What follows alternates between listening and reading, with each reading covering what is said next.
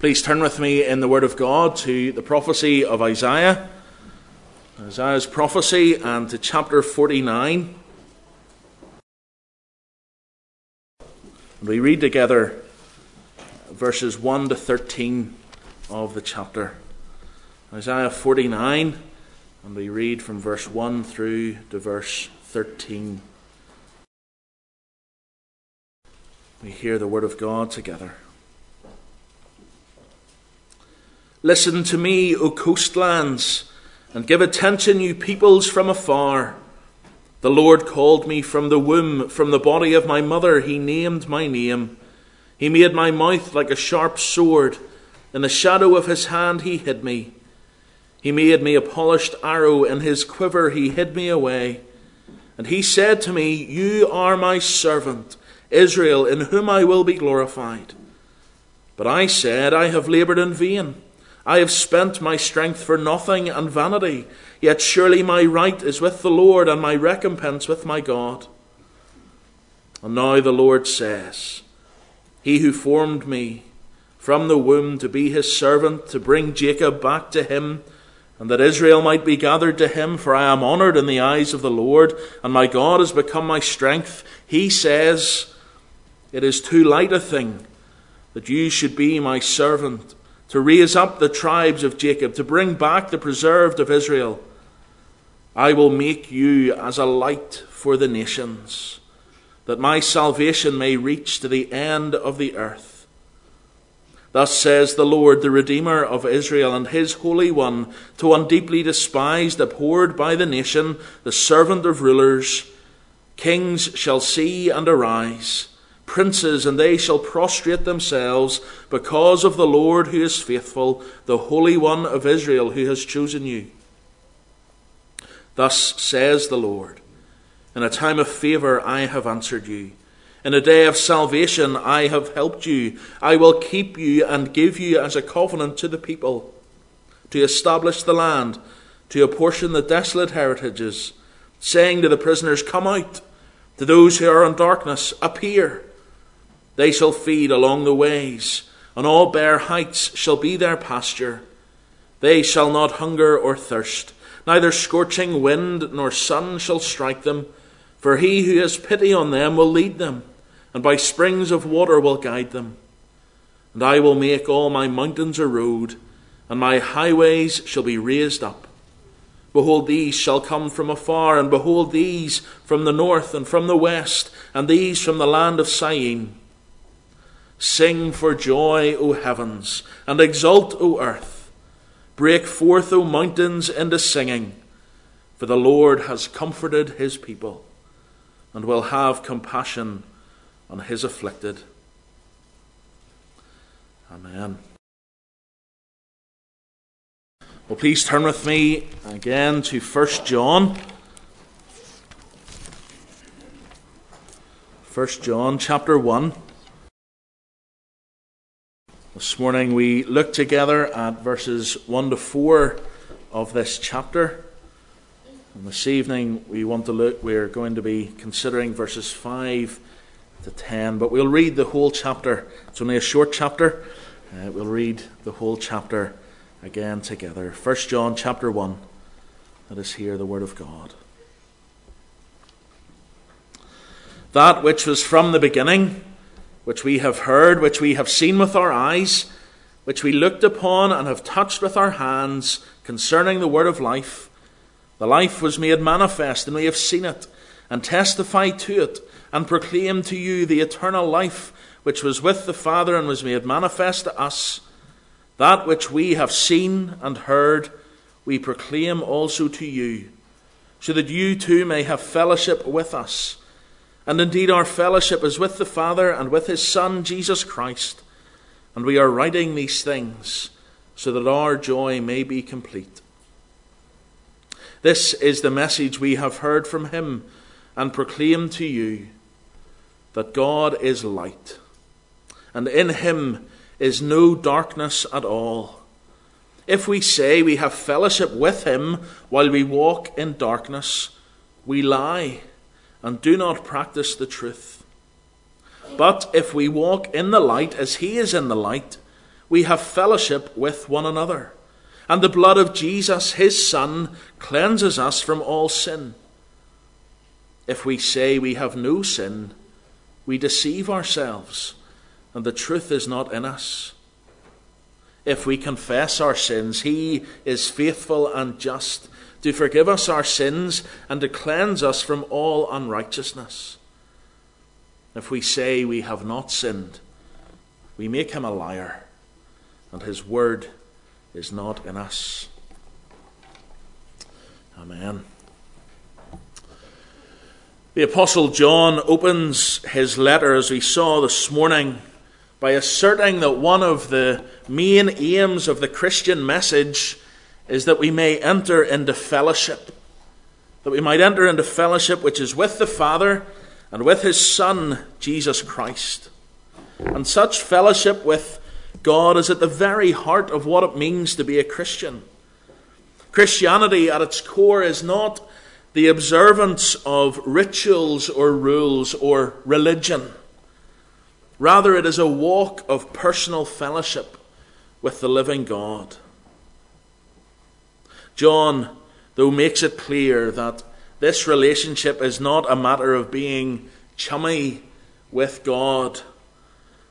Rather, he asserts for us that God is absolutely holy. And to have genuine fellowship with the holy God, we must walk in the light as he himself is in the light. And it's easy to claim to have fellowship with him, but we can be mistaken or deceived. And that's what the false teachers in John's day were doing. They were claiming to have fellowship with God, but their claims were false. You see, there was in John's day, as there is today, as there has been throughout the age of the church, the peril of profession, the danger of claiming to know God, but of being deceived. And so John's message is this in these verses 5 to 10. To have fellowship with the holy God, we must not walk in the darkness, but rather walk in the light. And John begins, doesn't he, with that wonderful statement in verse 5 that God is light. And he develops the implications of that message as it relates to holy living and holy fellowship with this holy God in the right through to verse 2 of chapter 2. And he does this against the claims and the consequences of the errors of the false teachers. They were saying certain things, and John is refuting them. That's why John writes as he does, and we'll unpack this a little bit more. But firstly, if we want to have fellowship with God, the first thing we must do is that we must remember that God is holy. Remember that God is holy. And that's what John states in verse 5, isn't it? This is the message we have heard from him and proclaimed to you, that God is light, and in him there is no darkness at all. Just like he began his letter, John is not sharing with us his speculations on what God may be like. He isn't throwing out an idea and suggesting that his readers discuss what they think about it.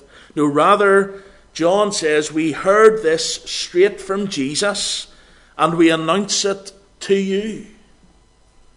It isn't a point of discussion.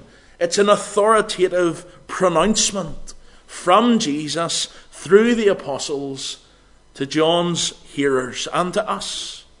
That to have fellowship with God, we must start at the point of realizing that God is holy. You see, John doesn't begin with the felt needs of his hearers. He doesn't begin or discuss where they might be hurting, or bring up how this message will help them have a happy family life or a successful personal life. Rather, John begins with God. And he brings us face to face, not with God's love, but with his holiness. Yes, he'll go on to talk about God's love and the beauty of God's love, and probably some of the most well-known words from 1 John are how great is the love that God has lavished on us that we might be called children of God. But what is it he already said? That God is holy. And that makes his love even greater, doesn't it? He is holy. See, you might expect that after verse 3 of chapter 1, talking about the fellowship that we can have with God, you might expect that John would say, well, to have fellowship with God, you need to know that he loves you very much. But no, rather bluntly, John says God is light. And then so that we don't misunderstand, he gives us the same thing in a negative form. In him there is no darkness at all. He is pure light. There is no darkness in him. Martin Lloyd-Jones, in a little book called Fellowship with God, makes this point, that when we are thinking about holiness, or when we're thinking about fellowship with God, we must start with God. Because the main problem that we have, or he argues that our main problem that we have, is that we're focused on ourselves. We are often too self-centered. And so we come to the Christian faith looking for what it can give us. I'm not happy. Can God make me happy? I'm looking for something that I don't have. Can God give it to me?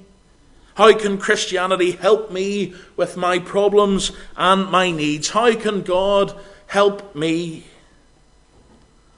But to approach the Christian faith in that manner is to cater to ourselves. And Martin Lloyd-Jones says this: the first answer of the gospel can always, in effect, be put in this way: forget yourself and contemplate God. And he goes on to say this: the way to be delivered from self-centeredness is to stand in the presence of God. So John says, first, to have fellowship with God, we must begin with God. We must begin with him as he speaks of himself, that he is holy, that he is true and right and pure, that God is light, and in him there is no darkness at all.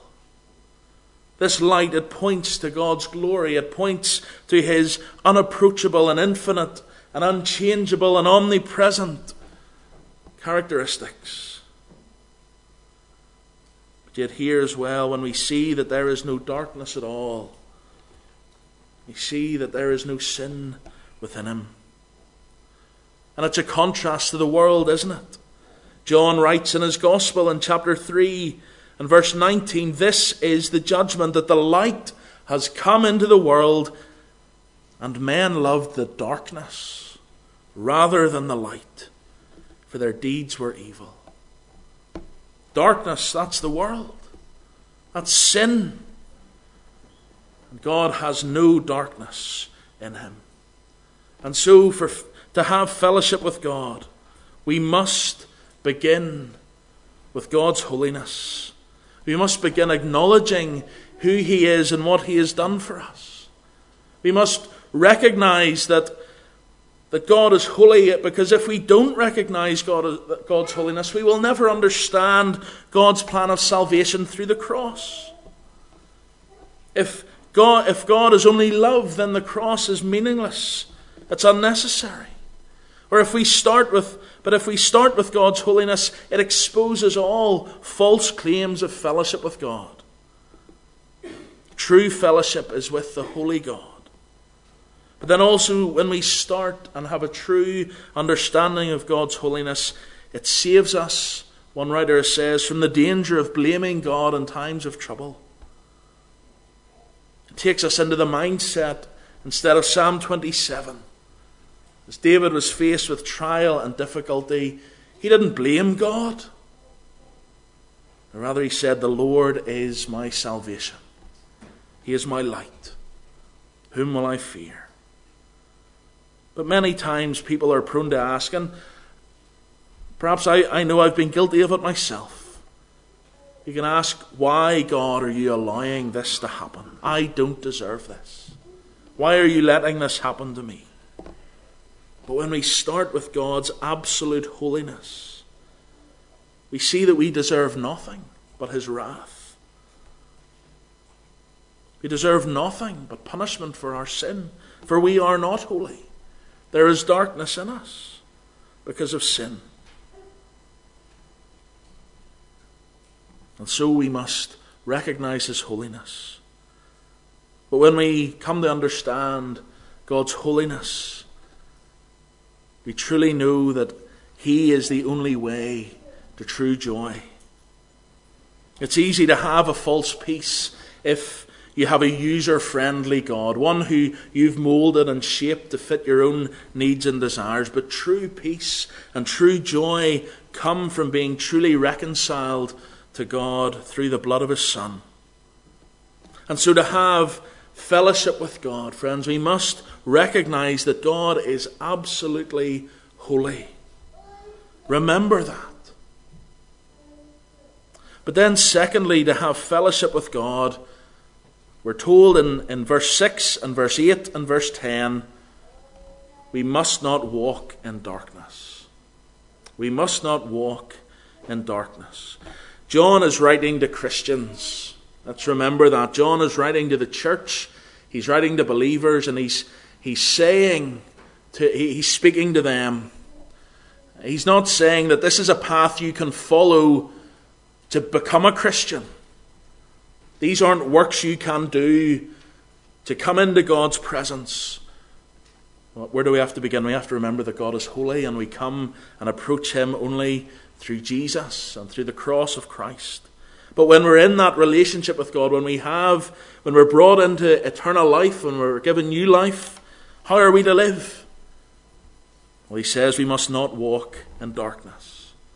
And that's what John writes about in verse 6, in verse 8, and in verse 10. John here in those verses is writing against or speaking against what the false teachers have been saying. He introduces it, if we say. And this is what the false teachers have been teaching. They've been saying these things. But we have fellowship with him, but we're walking in darkness.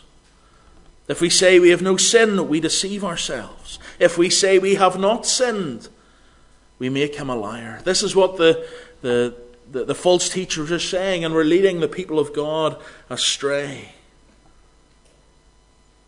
And what were they saying? Well, they were claiming, weren't they, in verse 6, we have fellowship with God. But John says, well, look at their lives. Their lives are not backing up their claim. They're actually walking in darkness. They're lying. They're not practicing the truth. You see, the verb to walk, it doesn't just mean getting up and moving about. It's a word that talks about the tone of someone's life, their mannerisms, the way they live. And since to walk in the light involves confessing our sins, as verse 9 says, to walk in the darkness, it means ignoring or denying our sins.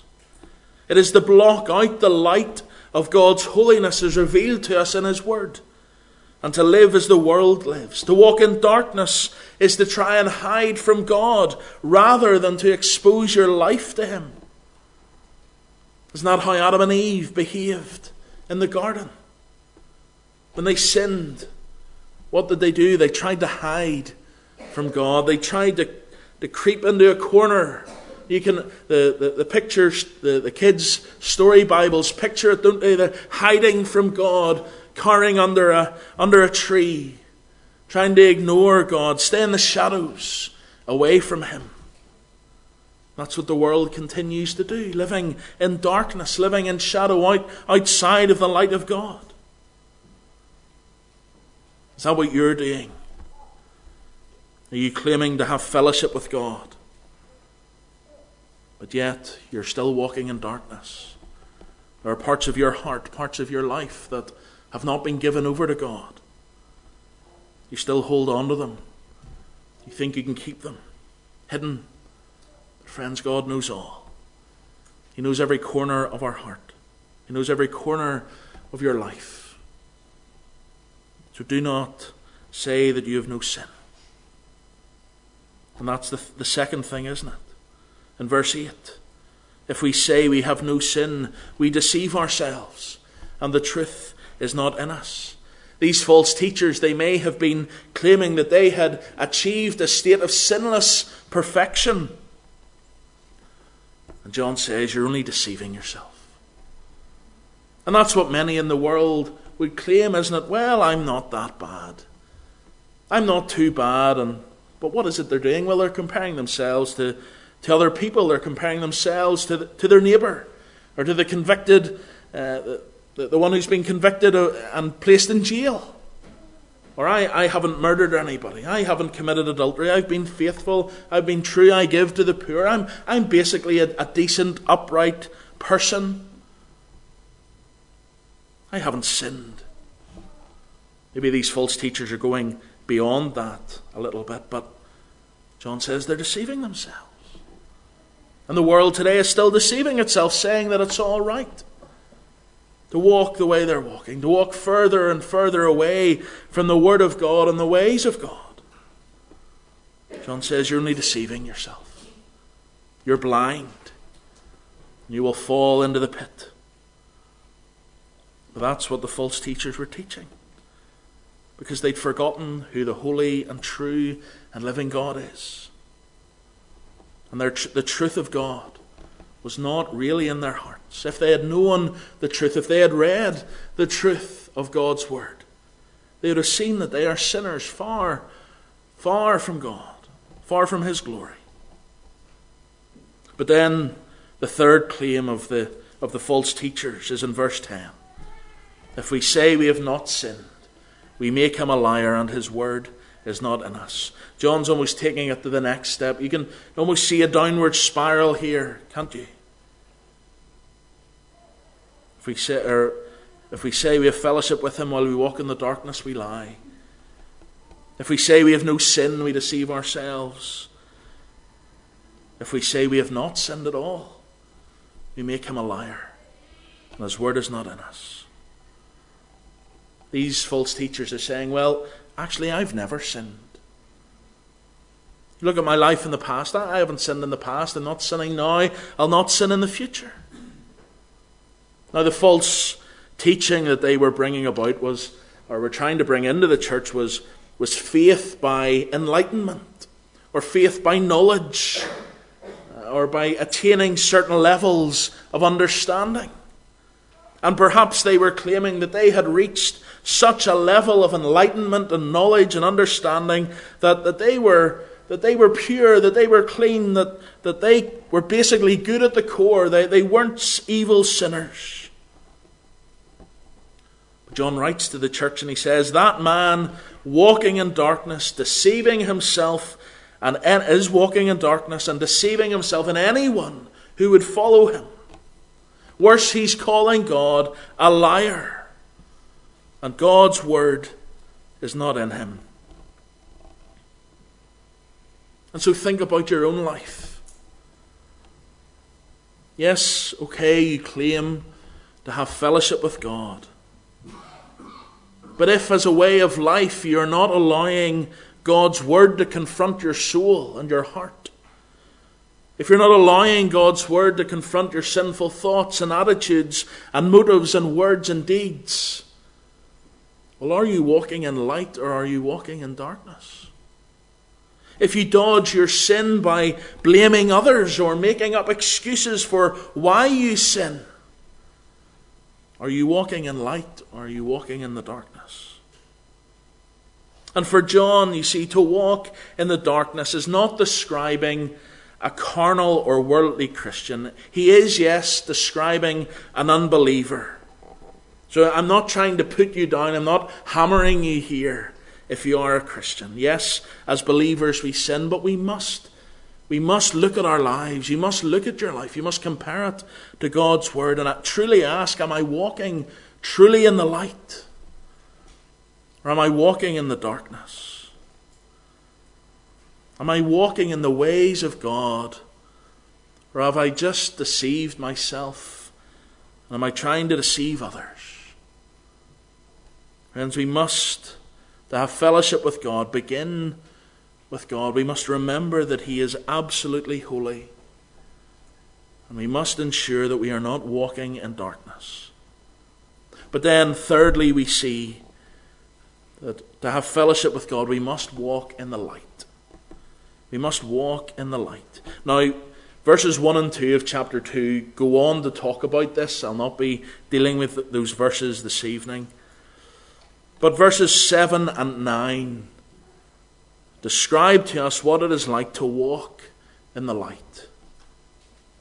But if we walk in the light, as He is in the light, we have fellowship with one another, and the blood of Jesus, His Son, cleanses us from all sin.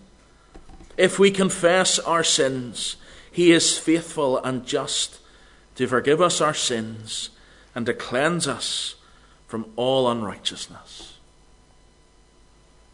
Walking in the light, friends, is not a description of a class of spiritual believer who have achieved some sort of perfection or high state of holiness or sanctification. If you are a believer this evening, if you know and love the Lord Jesus, then you are walking in the light. You are walking in the light of Christ. Believers walk in the light. Unbelievers walk in the darkness. And in these two verses, we see three aspects of walking, or what it means to walk in the light. And the first is this, that to walk in the light means to live openly before God.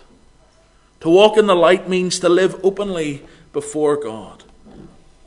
To walk in the light is to walk as He Himself is in the light, as verse 7 says. This says the same thing as chapter 2 and verse 6. Whoever says he abides in Him ought to walk in the same way in which He walked. And that is in contrast, isn't it, with the evil person who loves darkness and hates the light. Who, as John says in chapter 3 and verse 20 of his Gospel, who does not come to the light for fear that his deeds will be exposed. Now, this does not imply that the person walking in the light never sins. But if we are walking in the light, we will come to Jesus, and we will have our sins forgiven. We will come and we will be cleansed from our sin. That's what verse 7 says. Continually we will have our sins cleansed. The blood of Jesus is continually cleansing us from all sin. That's the way it's actually written in the original language. It's not just cleanses now, it's an ongoing thing. It's a continuous thing. That we will be continually cleansed from our sin if we are walking in the light. And so to walk in the light does not mean to be sinless. Rather, it points to the pattern of our lives, the pattern of your life, to live openly before God, to examine your heart before God. To walk in the light is to seek to be as holy as God is holy. And so we are to continually walk in the light openly before God. But then to walk in the light also means confessing our sins. A person walking in the light does not cover up his sin or try to deny it. He doesn't blame others for it or make excuses about it. Rather, as verse 9 says, he confesses it. If we confess our sins, He is faithful and just to forgive us our sins and to cleanse us from all unrighteousness. What does it mean to confess our sin? Well, it means to agree with God that our sin is sin. It's to recognize what it means to sin, to break God's law. It means to accept responsibility for our sin and to turn away from it. And God's wonderful promise is that if we confess our sin, He is faithful and just to forgive us and to cleanse us from all unrighteousness. Now, forgiveness and cleansing, we might say, are somewhat overlapping. But forgiveness relates really to the guilt of our sin being pardoned. Whereas cleansing points to the defilement of sin being removed. And so the forgiven person does not need to fear God's judgment. And the cleansed person is free to draw near to God and worship, because the defilement of their sin has been taken away. But because of God's holiness and an increasing knowledge of who He is and what we are like, the believer who is walking in the light, their life is to be marked by continual confession of sin. Yes, it begins at salvation, when the believer acknowledges their sin to God and asks for forgiveness and cleansing, but it's an ongoing thing. The believer experiences ongoing forgiveness, an ongoing cleansing, as they continue to confess their sin. Verse 7, you see, it indicates that there is, as I've said, an ongoing sense in which the effects of the cleansing of Jesus' blood are applied to us.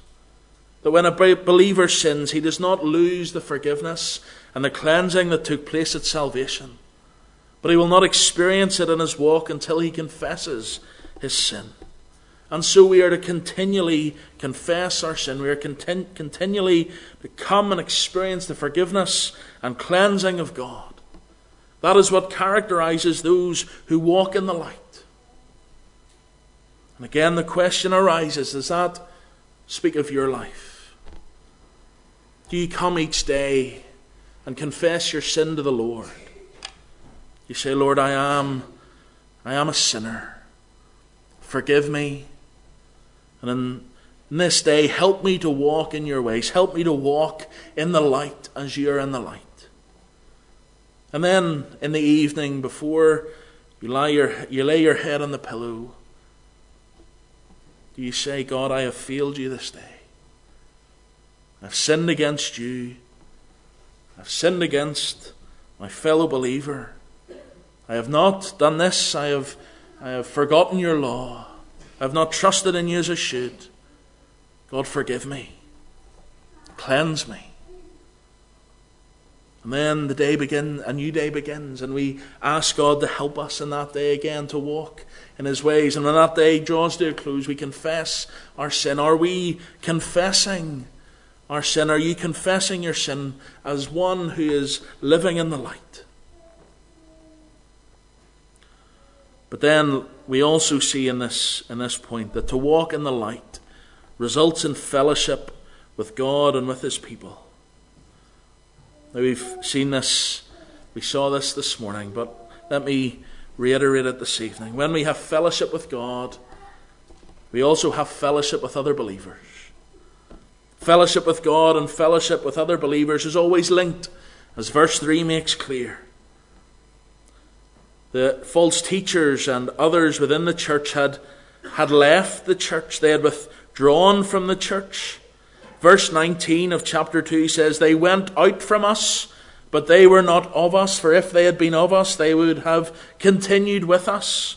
But they went out that it might become plain that they are all not of us. Those who were false, those who did not follow the ways of God, they'd withdrawn from this church that John's writing to.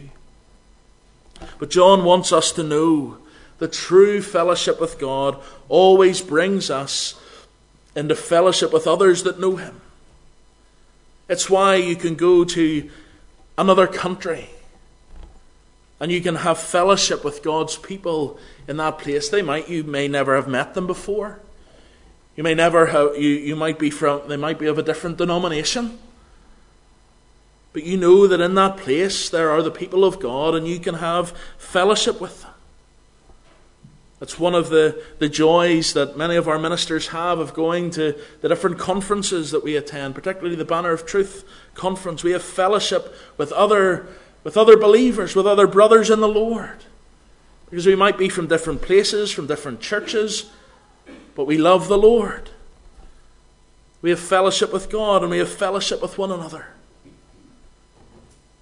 If someone can't get along with other believers and continually bickers with other believers? Are they truly in fellowship with God? Friends, these words of John, they are confronting words.